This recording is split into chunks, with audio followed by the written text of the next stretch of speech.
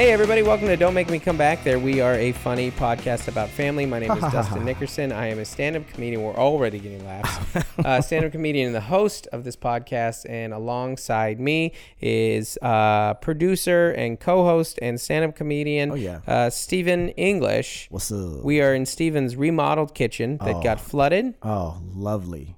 It's very nice. Backseaters, I wish you could see it. I wish you could see what flood insurance would buy. Is that how you guys pay for this? No, I mean, you don't have to get into your We're just heavily in debt now. Did you take out a loan or did the parents help you? Got a little bit from your parents give you money or loans? Loan. It's definitely there's something recorded against the house. I would have guessed that with your dad. Oh yeah. Your dad seems like the type I'll help you, but I don't mean that to make him sound cheap. No. There's definitely. It's definitely. But he's got high medical bills. He's fainting on planes all the time. A guy like. Right. Yeah.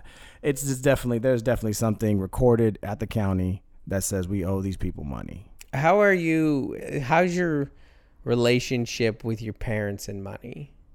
Like, do you guys talk about it? Do they wish you made more? Do they? Well, they don't have to your wish, mom's your boss. Yeah, I work for so if she ever wishes for me to make more, she could just pay you more. That's hilarious.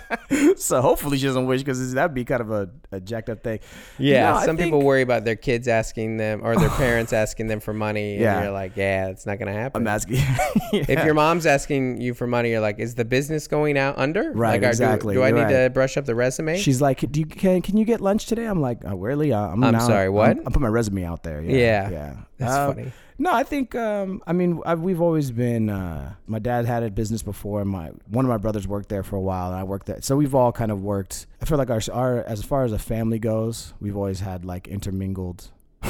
We've always because we've always been someone's always been working for somebody. Business, family, and money has all kind of been there together. Yeah. That makes sense. Yeah. So you guys talk about it. Yeah, I think so. It's not like. Do you have? I sometimes ever wonder, because my kid will ask questions about money right now. He'll ask how much. Do people ever know how much money their parents actually have, and should they? Yeah, unless you have a lot or very little. And a lot. Like if it's just Jeff Bezos. And it's public information. Or it's so little that it's a problem. Yeah, that's exactly right. That's when you know, is if they have an amount that's documented in publications. Right. Yeah. Or if it's a problem, or if it's stuff's bouncing. And that's what I tell my kids is we don't have to worry, right? Right. It's okay, right? We'll let you know when you got to get a job. Yeah, keep doing dumb things so I can have an act, and we can eat. We'll be good. But money's such a dicey thing. We should do a series on money. Money and family stuff. When people ask for money, and you have that's one of the nice things about being a comedian is no one will ever ask for money. Right. Unless you get famous, and then it's a huge problem. But as of right now, they're like, all right, I don't.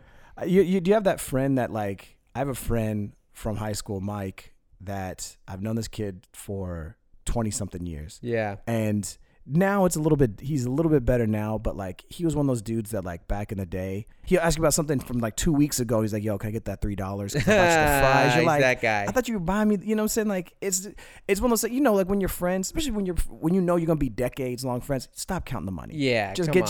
We go out to dinner and people go oh, should we split? It's you know what? I'm going to, I'll get the dinner tonight. You get the, you know what I'm saying? I think that's the better way of doing it than always Venmoing and always splitting, making people split the check. Just buy Venmo, by the way, is my favorite social media to scroll.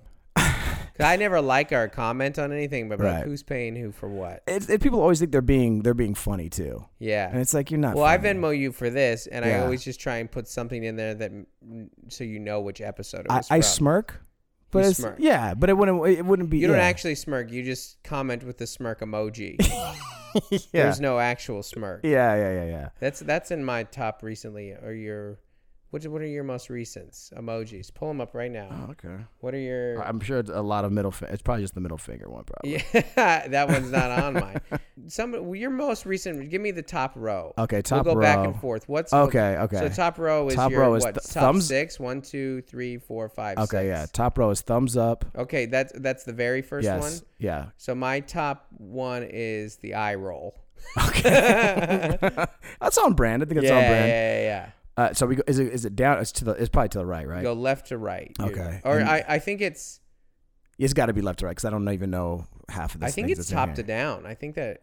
No, because the next one is fire, and I've never used fire. And sometimes it's not actually. It's a frequent. It's not your most used. Just because I think it's frequent and recently. Because there's a couple in here, like that baby angel face one's like in my recently used or frequently used. But I've used them maybe 2 times recently. But it knew how much it meant to you when you used it. It did, yeah. Okay, so eye roll is which one's your next? I got clap, like the clap hands. Yeah, my second one is the glasses face. Okay, yeah, you sent it to me. Yeah. That's like if you have an emoji that looks like you, it just wraps up. I had someone tell me that it's like every time you text me that, it's like, all right, well, Dustin's done chatting. Signing off. Yeah. Do you do skin tone on the I do all yellow. All yellow? I do all yellow. All right, yeah. I hate one time someone texted me back in like the brown like thumbs up when they weren't brown, and I was like, are you doing this because like is that a thing for me? Do? Was it for every me? once in a while I'll do the whole color of the rainbow. I'll do one of each. Okay, inclusive. What's your third one? Like email, it's like a E on a mail, like on a letter. The email one. Right? I don't know when I've used that one. That's my third one and fourth one are the it's actually right together. Me and my wife do the zombie one a lot. Okay. And that's because that's what we use to describe ourselves when we're tired and like waking up. We're like zombie. Right. What's your next two? Just bang bang. Sushi and fork and knife. Sushi. Which is funny. That's they probably go together. I think that was one. Yeah, I think I was texting. I think it's funny enough to talk about lunch. I think I texted my mom, what do you want to eat? And I said, I'd get her sushi. My next, we should ask every guest this. What's the thing? What's your top 5 emojis? Because this is so funny and interesting because it really tells you about how a person communicates. Because then my next one is the LOL face, and then the dad one. It's the cool one, the sunglasses one. When you type cool, that's what comes up. Oh, okay. But to me, that is the ultimate. That guy right there. Yeah, that's what dads text. Oh, yeah. Dad's text. Cool. I got the shrug one. Yeah. That rounds it out. Number 6 for me is the Munchie Mug one. And you're going to make me break my phone. I'm not playing, man. You're going to make me break my phone. More and more you do. Munchie Mug is indeed the best spill-proof cup on the market. Yeah. Cup knocket. No. It is. Phenomenal. Your kids are going to love it. It is. You're going to love it. They're going to love the fabric top without the jagged edge. You're going to love how easy it is to clean. You're going to love that it's made here in America. You're going to love that you can go to munchiemug.com, Munchie, munchiemug.com. Type in promo code Don't Make Me. That's one word with no apostrophe. Right. And you're going to get 25% off your order plus free shipping. So check out munchiemug.com. Today, everybody, we are taking a little break from our summer series, and that is because this Friday, July 5th, I'm going to be on a little program on Comedy Central called Heart of the City with Kevin Hart. So we wanted to talk a little bit about that with one of my friends, Keith Johnson, who is in this episode with me. Keith and I, we chat about his family life for sure. Yeah. And their relation to comedy and him growing up and all that kind of stuff. By the way, you can follow Keith on all his social media stuff. He has the same handle on Twitter and Instagram, and that is Keith Johnson HQ. Keith Johnson HQ. Keith, we recorded this. I was up this last weekend in Irvine, California. Everyone who came out to those shows when I was opening for Nate Bargatze, thank you so much. Nate is so funny. Nate has a new joke about Chuck E. Cheese where he goes, Chuck E. Cheese looks like it's trying to go out of business, but it can't, which is such a great joke.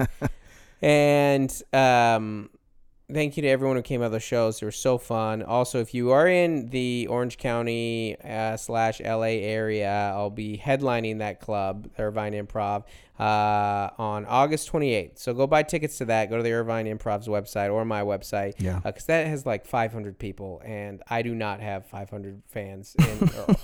Maybe total. I don't know if I have 500 fans total. So you need to be telling people right that you live in California. Right. Like if you're listening to this in West Nyack right now, right, you need to be like, hey, Aunt I Gertrude. can't make it out, but I'm gonna email all my friends. Yeah, you can just buy a ticket too. You don't gotta come. You know what? Don't come. Just buy a ticket. Just buy a ticket. I don't know how that works actually. As far as my deal goes. Anyway, so thank you to everyone who came. So Keith swung by and down at my hotel. So this hotel was very nice, and I'm very grateful for it. And but it was a little echoey, so sorry about that. Just had to. It was I got a free upgrade to a suite. So you know how they get. You know how those suites get so echoey. Dude, it's just such. Tell me about it. Every time I'm in a hotel. Yeah. And I'm like, I guess I'll take a suite. Keith swang by, and today, by the way, I was swimming there before we left, and it was like my day to swim. Nate is very gracious to me. Yeah. And Nate, we play golf, and he took me to Pelican Hill. Okay. Twice. Right. Very expensive golf rounds. Yeah. Literally, I mean, I don't want to talk details on money, but I've said the name of the round so you can look up how much these things cost. And that is very nice to do. Right. And puts a lot of pressure on your golf game. I have only played amazing courses with him. Yeah. And it is so nice of him to take me to these things. Yeah. And the very first one we ever played was in Post Falls, Idaho. And it's this, it's called Circling Raven. Yeah, Circling Raven, and it's like a really nice course, and I'm like very nervous. It was the first time I'd ever worked with Nate. Yeah. And like Nate is a very successful comedian, and he has some fame and stuff right now, but he's like, to me, he's in that high esteem. Like I think about him the way his fans do, and also in like a borderline heroic way. Sure. So I'm golfing with this guy. Have I told you this story before? And he's like, we're going to go to the driving range. And I'm like, thank God. I've never, at this stage of my life, had never broken 100 in my life. Yeah. And I told him that, and he's like, as long as you're not like embarrassingly bad. And I was like, shouldn't have said that. Right. So we get to the driving range. I'm like, thank God, I'm going to warm up. And he's like, we're going to rent some clubs. And he's like, well, these will be the best clubs I've ever used. Because at high-end courses, it's not like when you play a city course. Right. And they're like, this is just a collection of the clubs that have been forgotten here. Right. So like, listen, you have a putter, but it's left-handed. Right. And you're like, well, that's what I have. That's just what it is, yeah. So I go, and I am a disaster on the driving range. Sure. I'm like, I can't chip a ball in the air. I'm just, you started with the driving range, and I get the pitching wedge. I can't get the ball in the air. Just worm burners. I can't, it's like, they're not going 10 feet. Just shank, and then they start going off to the right. It's like, okay, try a different club, everything over and over. Finally, I'm trying. I get to the point with I'm using like a 7-iron. Yeah. And I had 3 consecutive times that I missed the ball. Ooh. At the driving range. Yeah, you got to play behind. You got to be behind the person. That's I'm good. so nervous. I think we're gonna get paired with 2 strangers, and they're gonna be like, has this guy even heard of golf? Right. Like, is this his introduction? Is this a Make-A-Wish kind of thing? Yeah. Is this his introduction to the sport? Has he held a golf club before? Right.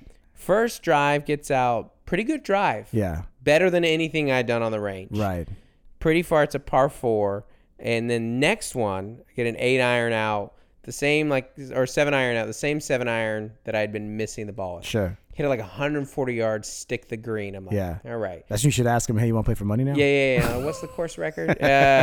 And go up, no joke, hit like a 40-foot putt for birdie. Right. And Nate's like, are you trying to hustle me? Exactly, yeah. Oh, shucks. It was a miracle. It was like a God is real type thing. Next hole, I get a 10. Right. And I was like, it's going to be in between that. It's going to be, yeah. So anyways, Nate and I are out, and it's so fun, and it's gorgeous. And but today was like my swim day with the kids, and there was this guy. Anytime you go to a pool, there's always someone who doesn't want your kids to be there. Right. Now, you don't have kids yet. Right. But you have gone on some vacations where they're pool-based vacations. Oh, I was just at a pool on Sunday. What are your thoughts on kids on the pool, though? Yeah, if it's a pool that doesn't go, if the deep end is less than 8 feet, don't try to be a serious person in that pool. That pool's for kids. Yeah. If the pool has like a serious deep end, then you could kind of maybe realistically think like, I'm gonna go to the deep end and do some like laps like on the short side. Right. But this pool had like, the deep end was 5 feet. Right. And there was 2 old people that were trying to like swim for real. Yeah. And we're like looking at people who are like the Yeah. kids were like splashing around. They're kind of like looking at us like, bro, you know what you did when you came here. You know where you're at. And if it's at a hotel pool, that's a pool for kids. Unless it's like an MG, like if it's like a fancy. But even if you can go to Caesar's Palace and it's stinking, there's going to be kids there. Well, they'll have a lane. Usually, if they want you to swim in lanes, they'll put lanes up. Well, and a lot of the like resorts ones will have the adults only hotel. Right. But I remember one time I was doing shows up at Pachanga. That's like a little resort casino here in town. Yeah. And they don't have a big pool, but people act like they're in Vegas when they're there. I'm like, stop it. And so there was this bachelorette party. My daughter jumped in and the daughter was like, excuse me, your kid splashed me. Yeah. And I walked up right into her face. Yeah. I'm like, you are in a pool with I'm sorry, are you Miss Pachanga? Like, is this your pool right now? I don't think it is. Yeah. But anyways, there's this guy giving my kids the stink eye, made comment about them being wild and not being safe. Right. Da da da da da. As we're drying off, I look over and he's like kind of swimming. And he like pops up out of the water. All of a sudden, he's bleeding from his head. And I was like, this guy closed his eyes underwater and just swam and freaking hit his head on the side of the pool and came out bleeding like a dunce. And I was thrilled. You were worried about my kids' safety. My kids are better swimmers than you. It wasn't Ryan Lochte you were dealing with there, I guess. It wasn't Greg Louganis. It wasn't a guy that's like that knows the pool. Okay. Anyways, yeah, that guy that pool got shut down because of him. Oh, because you bleed in the pool. Because he was bleeding in the pool, and I was like, there you go. There you go. You ruined the pool for everybody. I hope that dude has his own podcast. Yeah. He's telling that story from his side, and he's like, I've never felt more embarrassed in my life. So anyways, Keith and I, we talk about, at this hotel, we talk about our experiences a little bit in starting comedy, where we started in San Diego, our stories there, our family's relation to comedy. But we also probably talk primarily the most about the experience of filming it. Yeah. The days in San Diego, the stuff we did in downtown San Diego, the sets themselves, the interviews with Kevin Hart. I thought it would be fun for you guys. I hope it is. Yeah. It was, these were 2 of the biggest moments of Keith and I's career. Yeah. And Kevin Hart's one of, if not the biggest star in the world. So, right. Talking about our interactions and how what the set was like and the experience. It's really funny. They're running promo clips of us. Like, I was telling someone earlier, even my Taylor, best friend of the podcast, Taylor Tomlinson, she was like, oh, my God, I showed her a picture of us like cheersing IPAs. And I was like, spoiler alert, those are cream sodas. Right. You don't walk onto a TV set and they hand you beer at 7 a.m. No, yeah. You got to bring your own. You got to bring your own LaCroix. See, that's always in the pocket right there. So enjoy this episode. Next week, we need more voicemails, folks. Yes. We need more voicemails. We actually need 2 things from you right now. Yeah. We need some more iTunes reviews from you guys. Yeah. So we started a thing. We're starting it this week. So for those of you listening to iTunes, there's a way that you can go in and you hit 5 stars, but you can also write a comment. We love your comments so much. They make us laugh so much. Someone said this today. The subject, Stephen English is Ducky Bunny. I was like, which I did not realize that this is a character from Toy Story 4. Okay, front seaters. I know, bold title. Now, see, he's calling it front seaters. You are back seaters, but he's talking to us. Yeah. I'll explain, but first of all, I love this podcast. I listen every week and can't get enough of it. From the hilarity that is Dustin Nickerson, Stephen English, to the hilarious, family-oriented conversations with fellow comedians and guests. It's firing on all cylinders. That's great. So remember, me and you are the front seaters, the guests. The listeners are the back seaters. Get it right. Secondly, me and my son saw Toy Story 4 last night. I know it's a Disney movie and Dustin hates Disney. Praying for you, buddy. But man, if Ducky Bunny isn't an on-screen adaptation of Stephen English, I really don't know what else is. I found myself thinking this throughout the whole movie. Get yourself a Munchie mug, subscribe, and rate to this podcast, and go support the San Diego Croc Center. These dudes are the best there is. This is a great ad, and it made us laugh. But I don't know who this is. Alovi52. Shoot us an email if this is you and validate that somehow. Don't make me come back there at gmail.com. Show us like a screenshot of you. I don't know how you're going to do that. You might have missed the opportunity. Maybe I'll just take your word for it. But this is what we're going to do. Everyone who goes on and leaves 5-star and sends us these reviews that we like and love and genuinely make us laugh. We're going to choose like 10 of them. Yeah. We're going to read them on air probably in 2 weeks.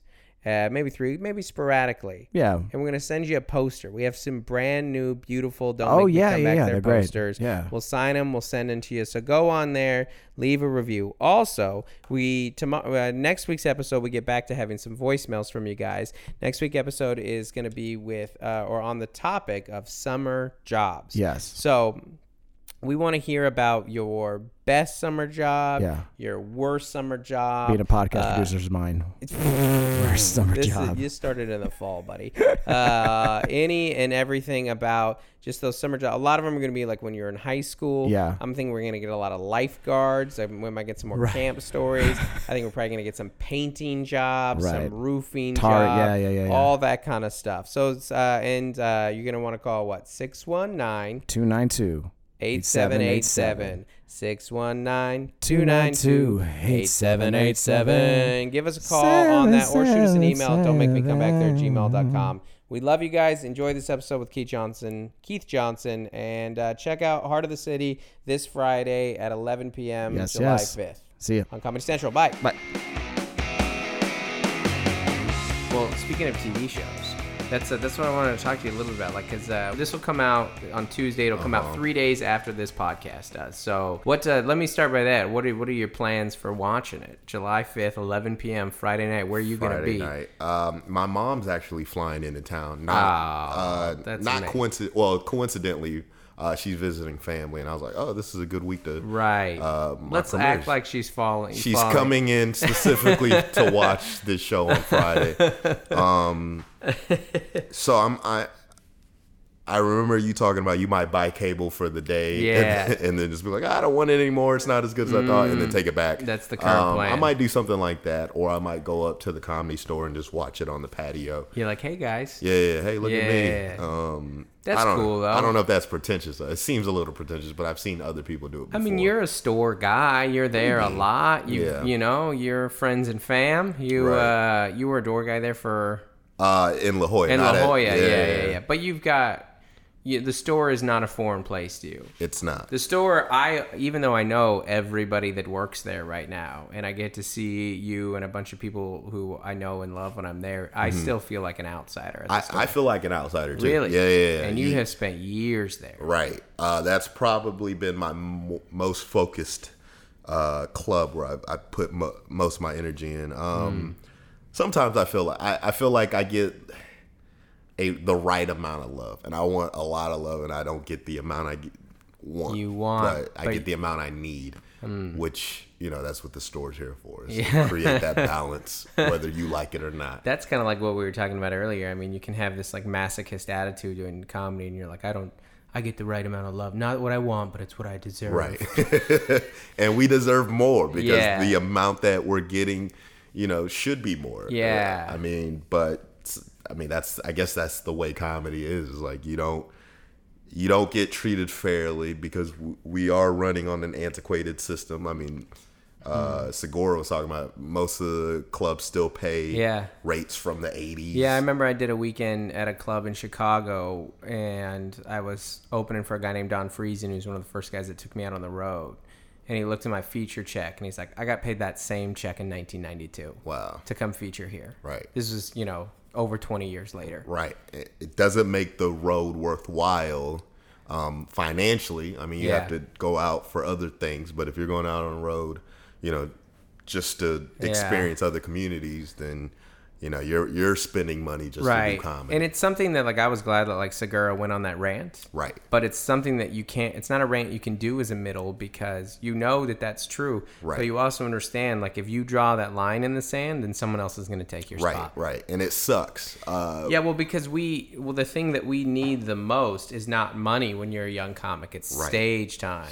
And the road actually offers it more than anywhere else because you can go out and you can be like, hey, if I'm road featuring this weekend, and I'm, Irvine's not the road, but I'm not getting paid some lucrative amount of money. Nate's incredibly gracious, and I'm staying in a nice hotel, and I'm thankful for that.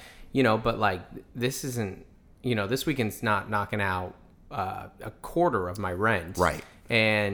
But I get to do Thursday, Friday, Saturday. I get to do 6 half-an-hour sets. Right, and you're going to grow tremendously. Yeah. During those sets, Exactly. which is exactly what you want. Yeah. And then eventually your time will come when you're the guy at the improv. Exactly. And maybe, or it might not. Right. It'll happen. Well, let's go back because I want, if we can stay on family and talk about Heart of the City. That's about as on brand as I can be as far as my podcast goes. So your mom's coming into town. Where's your mom live? She lives in Virginia. Her and my dad live out in Virginia. Is that where you're from? I could say I grew up in D.C. and Florida, so I'm a military kid. So I grew up all over. Oh, I see. This is one of those things that you work together a lot with a person and then you know Right, you nothing. never know. Like, do you know where I'm from? Washington. Oh, dang it. You're a better person. Right. It's only because I was reminded when I saw your area code. He is from Washington. Oh, okay. That's cheating. Right. But I remember you talking about Washington. Yeah. So you grew up military. What branch? My dad was in the Air Force, so we moved about every 2 to 4 years. Right. Same as my wife. Yeah. So Virginia, Florida, Kansas, Colorado, Northern California, Hawaii. Melissa had some of these same crossovers because where the bases are. She lived in the Springs. She lived in what was it? She was born in Kansas. What part? Maybe Manhattan. Yep, that's where Junction City, Kansas. Yeah, that's where I lived. She did a few years in Okinawa. Okay. They didn't. I think it was going to be Okinawa or Japan, one or the other. You know, did they make you? There's only so many bases, I guess. Right. Okay, so yeah, we. Was that just brutal? Every 2.5 years? Not brutal. I Did you live on base? Yeah, I usually lived on base. I enjoyed it up until maybe the high school years where, I had to leave and make new friends. That's so hard. Going from D.C. to Florida, there's a huge culture shift. There's a huge, dynamic shift. And I never fit in anywhere. The only place I fit in was Hawaii because I look beige. I look Hawaiian. But going from D.C. where I really didn't fit in, and I finally found my niche, and then I moved to Florida where I didn't fit in again, and where I was like, all right, let's start this over. Let's figure it out again. Yeah. When did comedy start in all that? So where did you go to school? Or did you go to college? I did go to college. I went to Florida State. I didn't really think I was going to be a comedian. I wanted to go to law school and then get into politics. Oh, interesting. Graduated school. I was about to take the LSAT. Taking classes to do that. And then I was like, I don't really want to do this anymore. I was just not motivated. And then I had a buddy who was like, so I was going to join the military. Get rid of student loan debt, and then take the LSAT and get covered to go to school. And then my friend was like, you're too funny for the military. You should sign up for this mic. How old are you? I'm 30 now. So this was... How old are you when you did that mic? 8 years ago, so maybe 22. And this is in Florida? This was in Florida. So 22, I tried the open mic for the first time. I did 10 minutes. 10 minutes? It clicked. For your first show? Show. It felt great. I'm sure my topics were bad. I don't remember any of the jokes I did, but it went okay. It went okay. Good enough for me to have that high when you do well. And you're like, oh, man, I like, this is it. And then your mind's thinking of more jokes and more things to talk about. You can't wait to do it again, And I just knew I was supposed to do it again. And then I moved to San Diego because I had an uncle who lived out there. He was like, hey, if you want to do comedy, come out to San Diego. You could live here and then figure it out here. So I did that.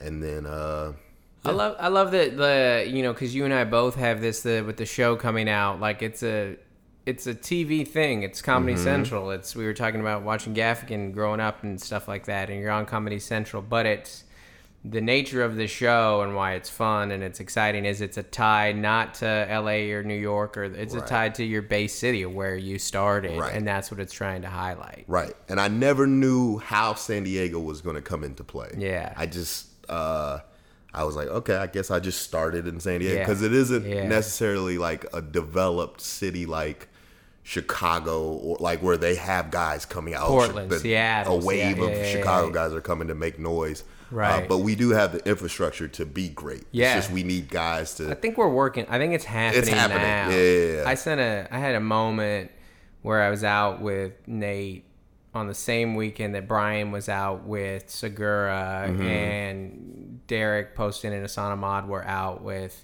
shop, and I just messaged him. I was like, "This is pretty rad. Yeah, what's happening?" Because that was not just San Diego. That was my class. That's who I started with. You know, and we always knew Brian was the best. But. Right.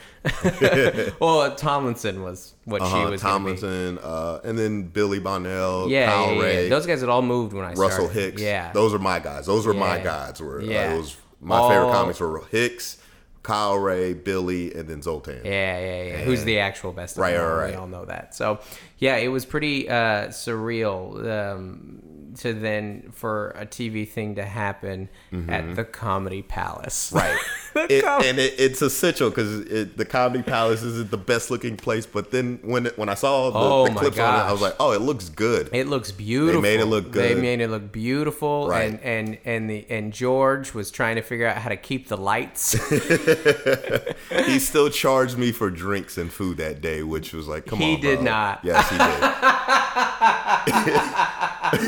That is the most Comedy Palace thing I've ever heard. He's trying to get the network to leave the lights and all that, and it was perfect. And when they said it was at the Comedy Palace, I was like, really? Right. And then I go, it had to be the Palace. Right. Because the store is amazing, and Madhouse is where we all spend our, is the comics club and all the cool individual rooms. I was like, but the Palace has just always been here. This little Greek restaurant run by non-Greeks in the middle of the Claremont. It's nothing. It's surrounded by office buildings. There's no reason, and they literally have a one-armed security guard. Yep. Because we complained that they needed security, and they hired a one-armed security. I have seen them silence hecklers as they hand them drinks. I have seen children in that room. I have seen It's perfect. It had to be the Comedy Palace. That is San Diego comedy at its finest. Yeah. At its worst and at its best. That's what I'm saying. And I was glad we you used the right word, quintessential. Yep. It was exact, because the Comedy Palace plays some weird role in every comic in San Diego's life, whether that's the spot or that's their first open mic or whatever it is. It has probably more character than any of the other clubs. Right. I remember one of my first open mics was at the Palace, and we stayed there until 2, and I was one of the last guys up, and I was tired. I fell asleep for like 40 minutes in the bench in the back. Woke up still like 10 from my name, and I was like, oh, I guess this is paying your dues. This is what I'm going to have to do. So I was glad that it was there. Would it have looked better at ACC? Of course, because that's a cool looking room, but it's I don't know that it would have. You don't think so? That's a cool looking room. But I love it. It's just it looked great. Right. And I felt so comfortable and relaxed in there. I did feel comfortable there. I've done so many bad shows in that room. That was the first. I remember I had someone send me a shot. I didn't ask for it. They're like, because then they were like, you look way too uptight. And they send me a shot. Holding the mic with 2 hands. You know me.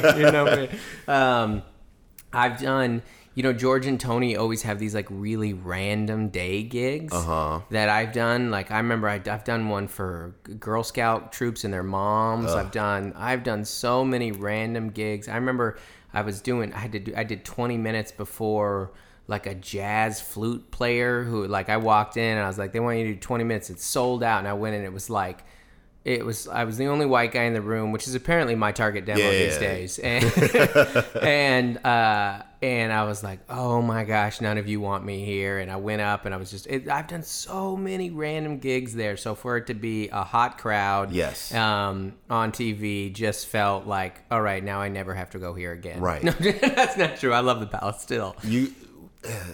How did you feel the day of the shooting? Because you killed. Thank you, man. You had a monster set too. It was great. Yeah, that was a good. It just felt good. I was like, I couldn't wait to get on stage to do stand-up comedy, because everything that we did in that show, I didn't know how to do except stand-up comedy. Right. I don't know about makeup. I don't know about. We're talking. So for those who don't know, which I've never talked about this on the pod. So the show Heart of the City, where Kevin Hart features different comics in different cities. It's very cool. And it was, we did 3 days of shooting. One was in San Diego, and in this, Keith and myself and A.D. McCoy, we went and filmed downtown. Yep. We're popping out of vans. It was very busy, and people were like, oh my, like the cameras out and the whole thing, and everyone's like slowly becoming disappointed that we're not more famous because they're like, oh, this is a whole thing. Yeah, we had umbrellas. They're like, who are those guys? It's never a good sign when like, who are those guys? Right. Like, it's like when someone asks you, are you famous? I'm like, if you asked. The answer is nobody's asked Will Smith if he's famous. Right. They know. It's a weird thing where there's people around us and they're asking us weird questions and it doesn't feel smooth. And then we go to makeup and the whole thing and there's so much downtime. I don't know if I'd say stiff. I just felt out of my element. Yeah. Until I got on stage. Right. And then once that moment hit, then it felt correct. Immediately corrected itself. Yeah. What's funny is I think they cut all of that. From what I've seen in the episodes, I'm gonna probably have to watch a couple more to make sure. But it's just the interview and straight stand up, which makes me excited because it's like that stuff on the street was clunky. Yeah, it wasn't. I wasn't happy about that. I mean, some of the establishing shots will probably look good. Yeah. You know, like of Gas Lamp and downtown San Diego and stuff. But yeah, I felt I was doing like this isn't funny. No, I didn't feel funny at all. Yeah, I tried to be, and it just wasn't coming out. I was like, all right, we're gonna have to. They're gonna have to love me on the stage. Yeah. And then that happened, and I was like, "Oh, everything worked out perfect." Exactly. Yeah. Well, and at the end of the day, and I've been watching some of the clips and stuff. I was like, Comedy Central knows what they're doing, and this is a stand-up comedy show that has Kevin Hart attached to it. And he's not. I think previously he'd like been at the shows, maybe. Yeah. That was one of the weird things that night. Are people are like, "Is Kevin gonna be here? Is Kevin gonna be here?" And the Palace, as of course the Palace did, made it seem like he was gonna. There. He's gonna be sitting in the audience or performing. Because it just said Comedy Central presents Kevin Hart. Yeah, and they're like, that can't be right. Right. So I felt unnatural about all of that. And then I felt unnatural until I got the premiere date of like, oh, it's happening. Oh, yeah, like, that's true. You and I were texting a bunch. Like, is this show going to happen? It didn't feel like it was going to happen for a long time because we recorded this maybe a year ago. Yeah. Maybe, yeah. I auditioned last May, so 2 Mays ago. So it's been a 16-month process. Man. No, 14-month process. Right. And even from where we recorded to now, I'm like, okay, I don't even feel, I don't look like that anymore. Hair's longer. Yeah. I'm talking about different stuff, but yeah, some of those jokes, I'm like, ooh. Right. Because they've been running a couple jokes that I've stopped telling because I don't like them as much anymore. And those have been some of the features. I'm like, ooh. Yeah. We both made the commercial, which is dope. That felt so good. Yeah. I got chills. It felt good. Yeah. It felt so good. And I was watching, I was like, please show me. And then they showed me. And then they did the last fadeaway of me. Are you not entertained? And I was like, oh, this is for real. Yeah. And then I started reading some of the comments, and I'm like, don't read the comments, Nickerson. The first one was that gay white guy shouldn't be here. What? Oh, man. And then I saw someone that's like, I'm so tired of comedians saying that "Are you not entertained?" line. I was like, A, I've never heard another comedian say that. And B, you don't even know what that joke is. Right.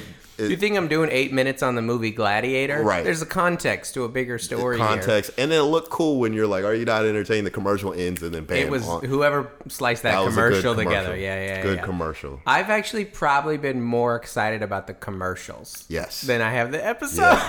I'm trying to get the actual clip for mine because Heart of the City didn't make mine. I guess it was just like an in-house commercial. Oh, and interesting. People were telling me about mine. I'm like, what are you talking about? Oh, I saw yours. And then, it was great. I was in a green room in Salt Lake City. Nice. And I kept having my phone out, and I was like, all right, it's not going to come on. And then yours came on. I think I texted you. Maybe. Yeah. Trying to catch it is the hardest thing because you're waiting for commercials.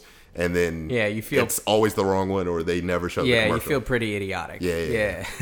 But we both made the commercial. That's dope. So. Yeah. I'm excited to do it and excited to not. I'm having some. So you're watching it with your mom. We'll go back there. That's your plan, and then we'll talk about the interviews with. I never know what to call Kevin Hart. I say his name so often now. And we know exactly. You know exactly what I mean. That you're like, you should say Kevin Hart because he's not Kev to us. Right. But if you say a person's name enough and you have met and worked with them, it also feels clunky to say Kevin Hart. Right. You know. But I'm not going to say Kev. I can't do it. So that's cool. So you're gonna watch it with some fam, probably, and the family's coming in from Virginia. Family's coming. They were coming in anyway, or just your mom, or just my mom. And okay. Then I'll probably have some friends over. Okay. Are your mom and dad still together? Or yeah. are they still okay? Together. Still married. Still kicking it. That's cool. Yeah. Yeah, that's nice. Are they ready for you to get married and settle Yeah, down? they're now putting that you're that a big pressure. TV star. What's funny is I was just thinking about this. My dad called me maybe a week ago, and he was like, "Hey, it's not too late to join the military." So he's still pushing that while I'm about to be on TV. So I'm like, "Hey, thanks, Dad. Thanks for supporting the dream." You know, That's hysterical. so hopefully this breaks me into at least the right direction of making the proper living. And Are they proud? You think? Do they? Did I you think call they them are. and tell them, or how did that go? Once this is how I could tell my dad was kind of proud. He was like, Right. "Oh, things are starting to happen for you," but that was the only thing he said. So, dads are quiet and That's a weird. very You can't dad open thing them to up. say, yeah. Things are finally starting to happen for you, and I was like, "Yeah, it is. Thank you, Dad." And my Yeah. mom was happy. Have they been supportive in general of it, or? Towards the end, I think it took them seeing me a yeah. couple times. They actually, the first time they saw me do well, 'cause they saw me do one time, I did okay in DC, and then we had like a little mini family vacation in Seattle where they came out for the weekend. I did a show and did well there. Like that was good. probably one of the hardest Yeah. kills I've had, and that's when I was like, I looked at my dad, I was like, I know what I'm doing. I got something here, Pops. Yeah. Right. And that's when he was like, okay, my son's a comedian. It makes sense. You know, it's funny. It's the exact same thing as, like, people can be, they can see clips, they can see you do anything. There's nothing that can get somebody more in your camp than them seeing you do well live. Right. Whether it's a fan, whether it's reps, whether it's anything. Like, Right. It's like so much of the work that I've gotten has come on the road because people see you do well live, and it's not just another clip that's being shared. Right. You know. Your energy, it's how you approach everything. Yeah. They the see feeling it live. that they feel. Yeah, that's the thing. Your Right. parents will remember that feeling of Right. like, oh my gosh, all these people are laughing at my son right now, Right. and in a good Right. way. And then there was a not a gap, but there was a difference between me and the other comedians where they're like, okay, you're different from you had a better else. set. That's Yeah, good. Yeah. First set my dad saw me do, like, that was memorable. He doesn't come to a lot of my shows. Dads are they need to be more supportive, though. Like, what? Yeah. Why are they just? And he they're like lives in haters. San Diego. There's plenty of opportunities. But he saw me do this brewery show. This is one of the worst shows I've ever done. It was a brewery in Santee, which is east of San Diego, and it was in the middle of the Final Four. And they started a show, and the opening, they start the show by turning off the Final Four. Mm-hmm. Brutal. Yep. Absolutely awful. Right. And the first comedian goes up and does like 2 minutes. He's like hosting. And he brings the first comedian up, who's a very funny guy. And during his set, the patrons convince the bar to turn the TVs back on. And then I go up and I'm supposed to do 15. And I do like 15 minutes of like all crowd work, pure survival stuff. And it works. It goes pretty well, actually. And I'm like doing like some commentary on the game. But if I'd had to do more than 15, I could have never done it. Right. But I just went and survived.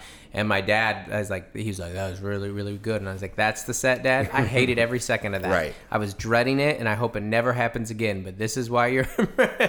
So on this stuff, though, like you're talking about dads, like my dad, when I told him he wasn't impressed, and when I filmed it, he wasn't impressed. But when the clips came out of Kevin Hart interviewing us, he's like sending that to his friends, like, yeah, my son is like famous and stuff. And I was like, don't do this now. Too late to hop on the bandwagon, Dad. You got to sit this cycle out. Yeah, dads are haters.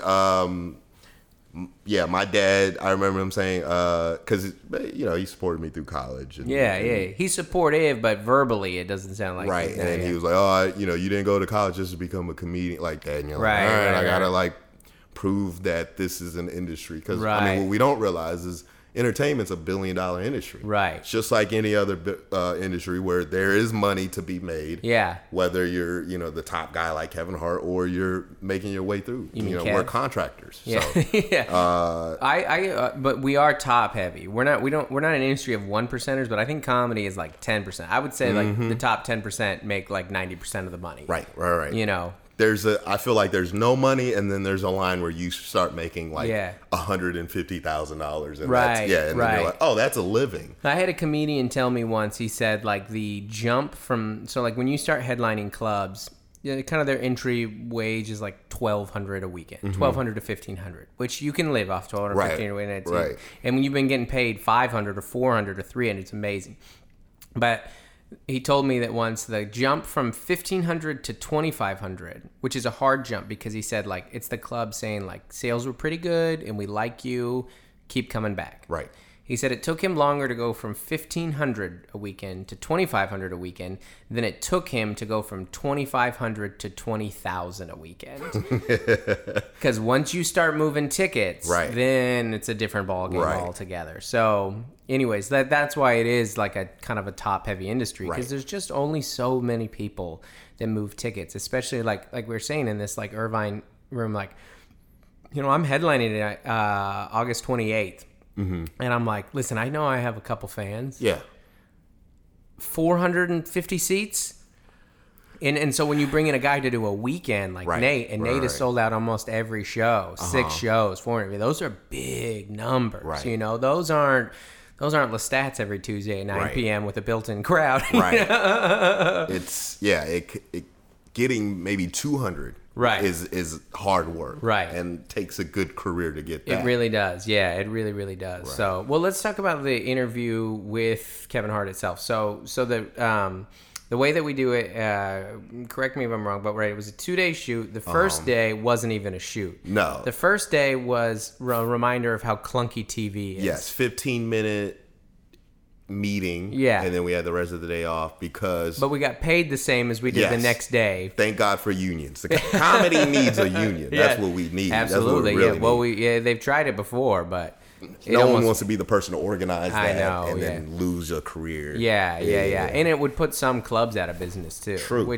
You know what? We could afford to lose a few clubs. Right. But so it's they tell us it's a 2-day shoot. They treat it. I thought it was funny because they were treating me like I was a real out of towner. Yes. Same here. Yeah. They had me take the train there from San Diego, and I was like, "Yo, LA is 2 hours. Like, we didn't want you to have to drive." I was like, "I'd rather drive." Right. But I took the train. Whatever. They paid to take the train. And they put us up in you were in the hotel too, right? Yeah, I had a hotel. So I live in LA, so this is like a 15-minute drive for me. Yeah. And they sent a driver to pick me up in the morning. The guy opened the door. He had a suit on. Oh, my gosh. And it was a town car. He opened the door. He grabbed my bags, and I was like, all right. And then we drove up the street. Oh, man. It was like the Fresh Prince of Bel-Air. TV has too much money. Right. A lot of money. There's a lot of money. Well, and you know that because your old PA days, right? You were a PA for how long? Maybe about a year and a half. I PA'd for Keeping Up with the Kardashians. Yeah. So I knew the lifestyle already. Yeah. So you're just trying to get a taste of that Kardashian lifestyle. Right. That me up a lot because I was like, oh, I'm used to this, and then I stopped working there, and I'm like, I don't have this luxury anymore. But there's a ton of money that's going out from production on a daily basis. Yeah. Like, oh, this is way too much money. Oh, man, that is. It's crazy. It's heavy, you know, but it's all write-offs at a certain point. You know, it's like people get to a certain money level where like, listen, I'm going to be paying this anyways. Right. On taxes, so I either get a first class flight or and Kardashians are riding PJs all the time. So I remember I had to take 130,000 private jets. Get your lingo right. I've never even heard of that. That's hilarious. I had to take $130,000 check down the street to deposit. And I was like, this is the most money I've ever seen written on the check. There's a lot of zeros. So, that's when I realized like the money's different on that level. Where you're like, okay, this isn't.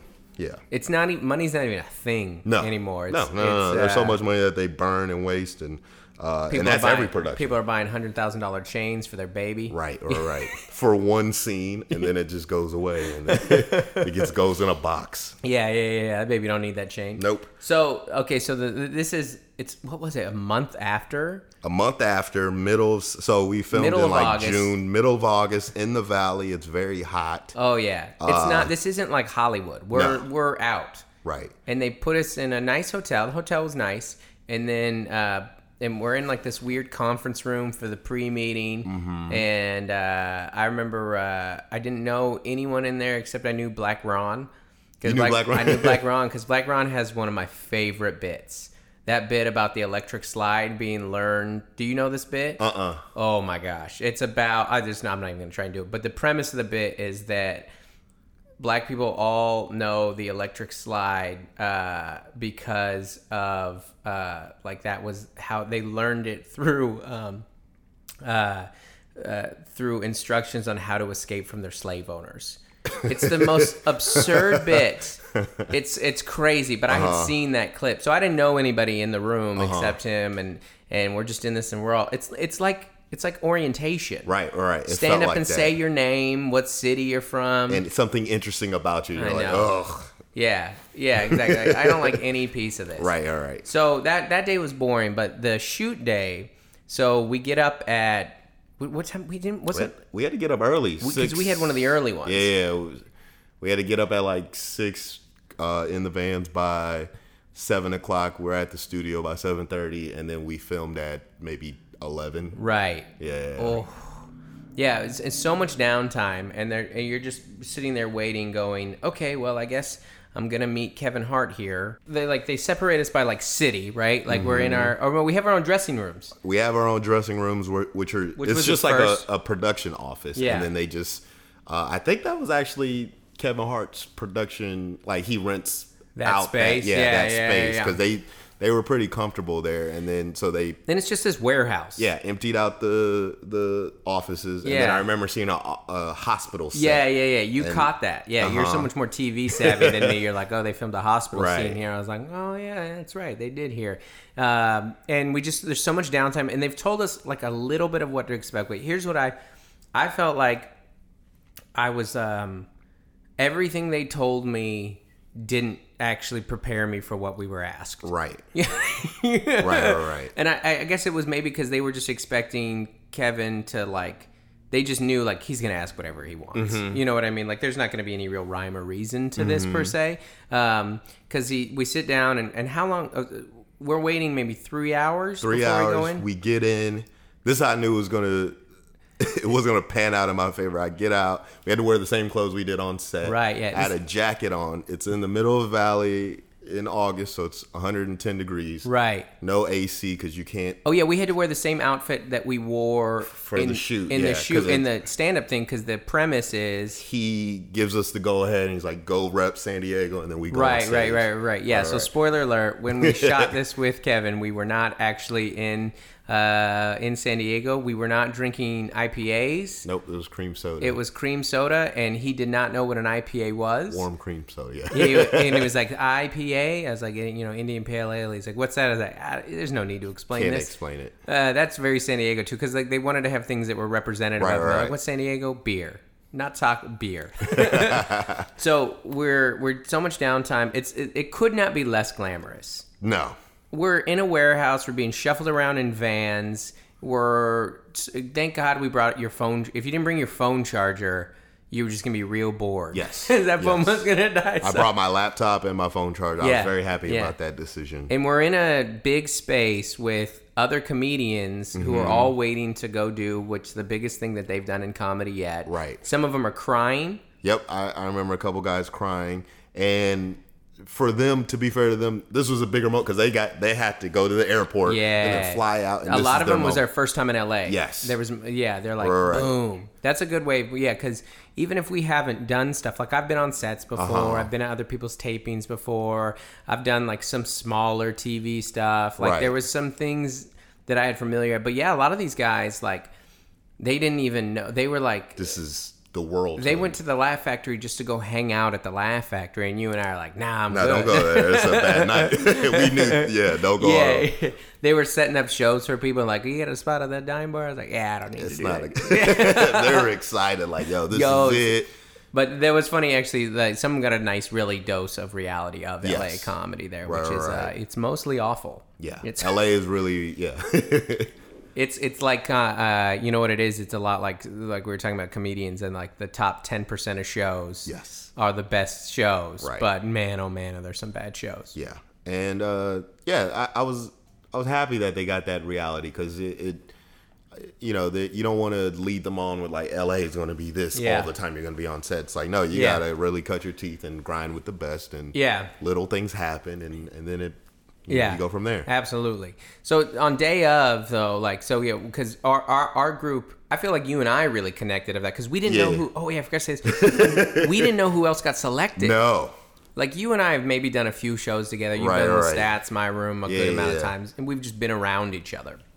But we didn't know who got it until we walk in, and then I say AD who produced my audition. I was like, all right, and then I say you, and we're like, I remember you're like, all right, congrats, bro. That was it. Right. We were like, I didn't know who was gonna be in the room. It was kind of exciting. I was happy to see you. I was like, good. Like, all right, there's a fellow because I didn't know AD. I was like, okay, I've seen his name around. Yeah. Never met him in the flesh, and then he explained, you know, his situation. I was like, okay, dope. That makes sense. Right. I don't know if I told you how I got on. It was I'm walking down the street. Yeah. You were by the Comedy Union, Comedy right? Union, yeah. I had a little internet cartoon. I had just got bad news that was stopping. And I'm like, what am I gonna do? Go hit a mic. So I live right next to an open mic. I go walk there. I go bomb it out. Yeah. Dump all that bad energy out. I'm walking back, and then a booker sees me. She's like, hey, you're from San Diego, right? And I'm like, I live here, but I used to live in San Diego. She was like, send me a reel. I was like, okay, cool. Yeah. I'm going to get a show. Yeah. And then she's like, this is good. This is really good. I'm going to send it to a couple producers. Next day, she hits me up. She was like, yeah, Heart of the City. Kevin Hart wants to.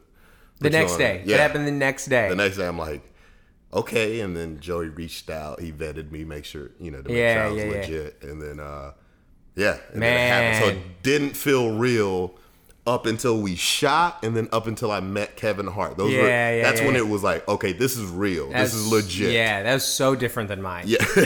I canceled a gig that was paying my rent that month to do the audition. And I have a friend of mine I mentioned earlier, Don Friesen. He said comedy is full of 51% decisions that you do not know, and you just go, which one am I at 51% That's sure? Good advice. And I was like, I think this can help me long term to do the audition. Yes. I get to the audition. There's 2 shows, 15 comics each, and I have what I remember as a very mediocre set.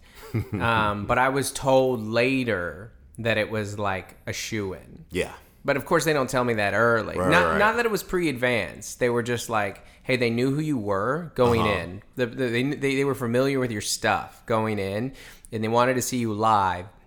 And it's just like anything. It's like a lot of it's casting. Right. And they're like, you're bringing something. They told me particularly, like, you were a white guy talking about race stuff in a benign way. Like, it was just, it kind of fit the tone of the show. Right.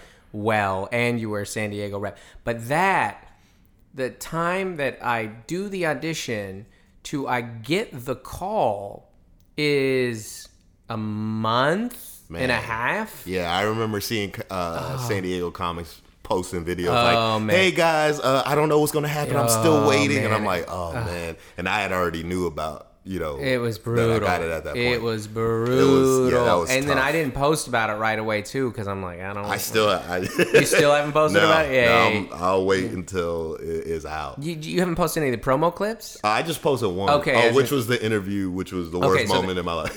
Yeah. So that's funny, because now we get into let's go there, because we get it's all of it's not glamorous. No. Craft service tables are what they're old apples and maybe a bowl of marshmallows for some reason. Yep. Who's that for? Some Lucky Charms pulled. Yeah.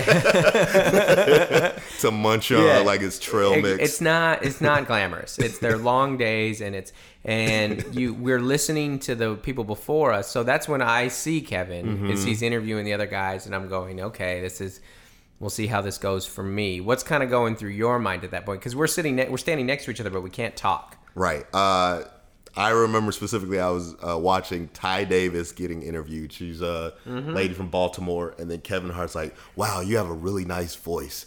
And as a nice voice person, I was like, I wanted him to say that for me, but I was like, okay. And then I remember like it being very serious because like everyone else was like, yo, this is my moment. I'm gonna tell the story about how I arrived here. Right. So it didn't feel funny. Yeah. It was just like Kevin Hart being like, oh man, that's interesting, man. I'm glad you're here. So I was like, okay, this is a serious moment. Yeah.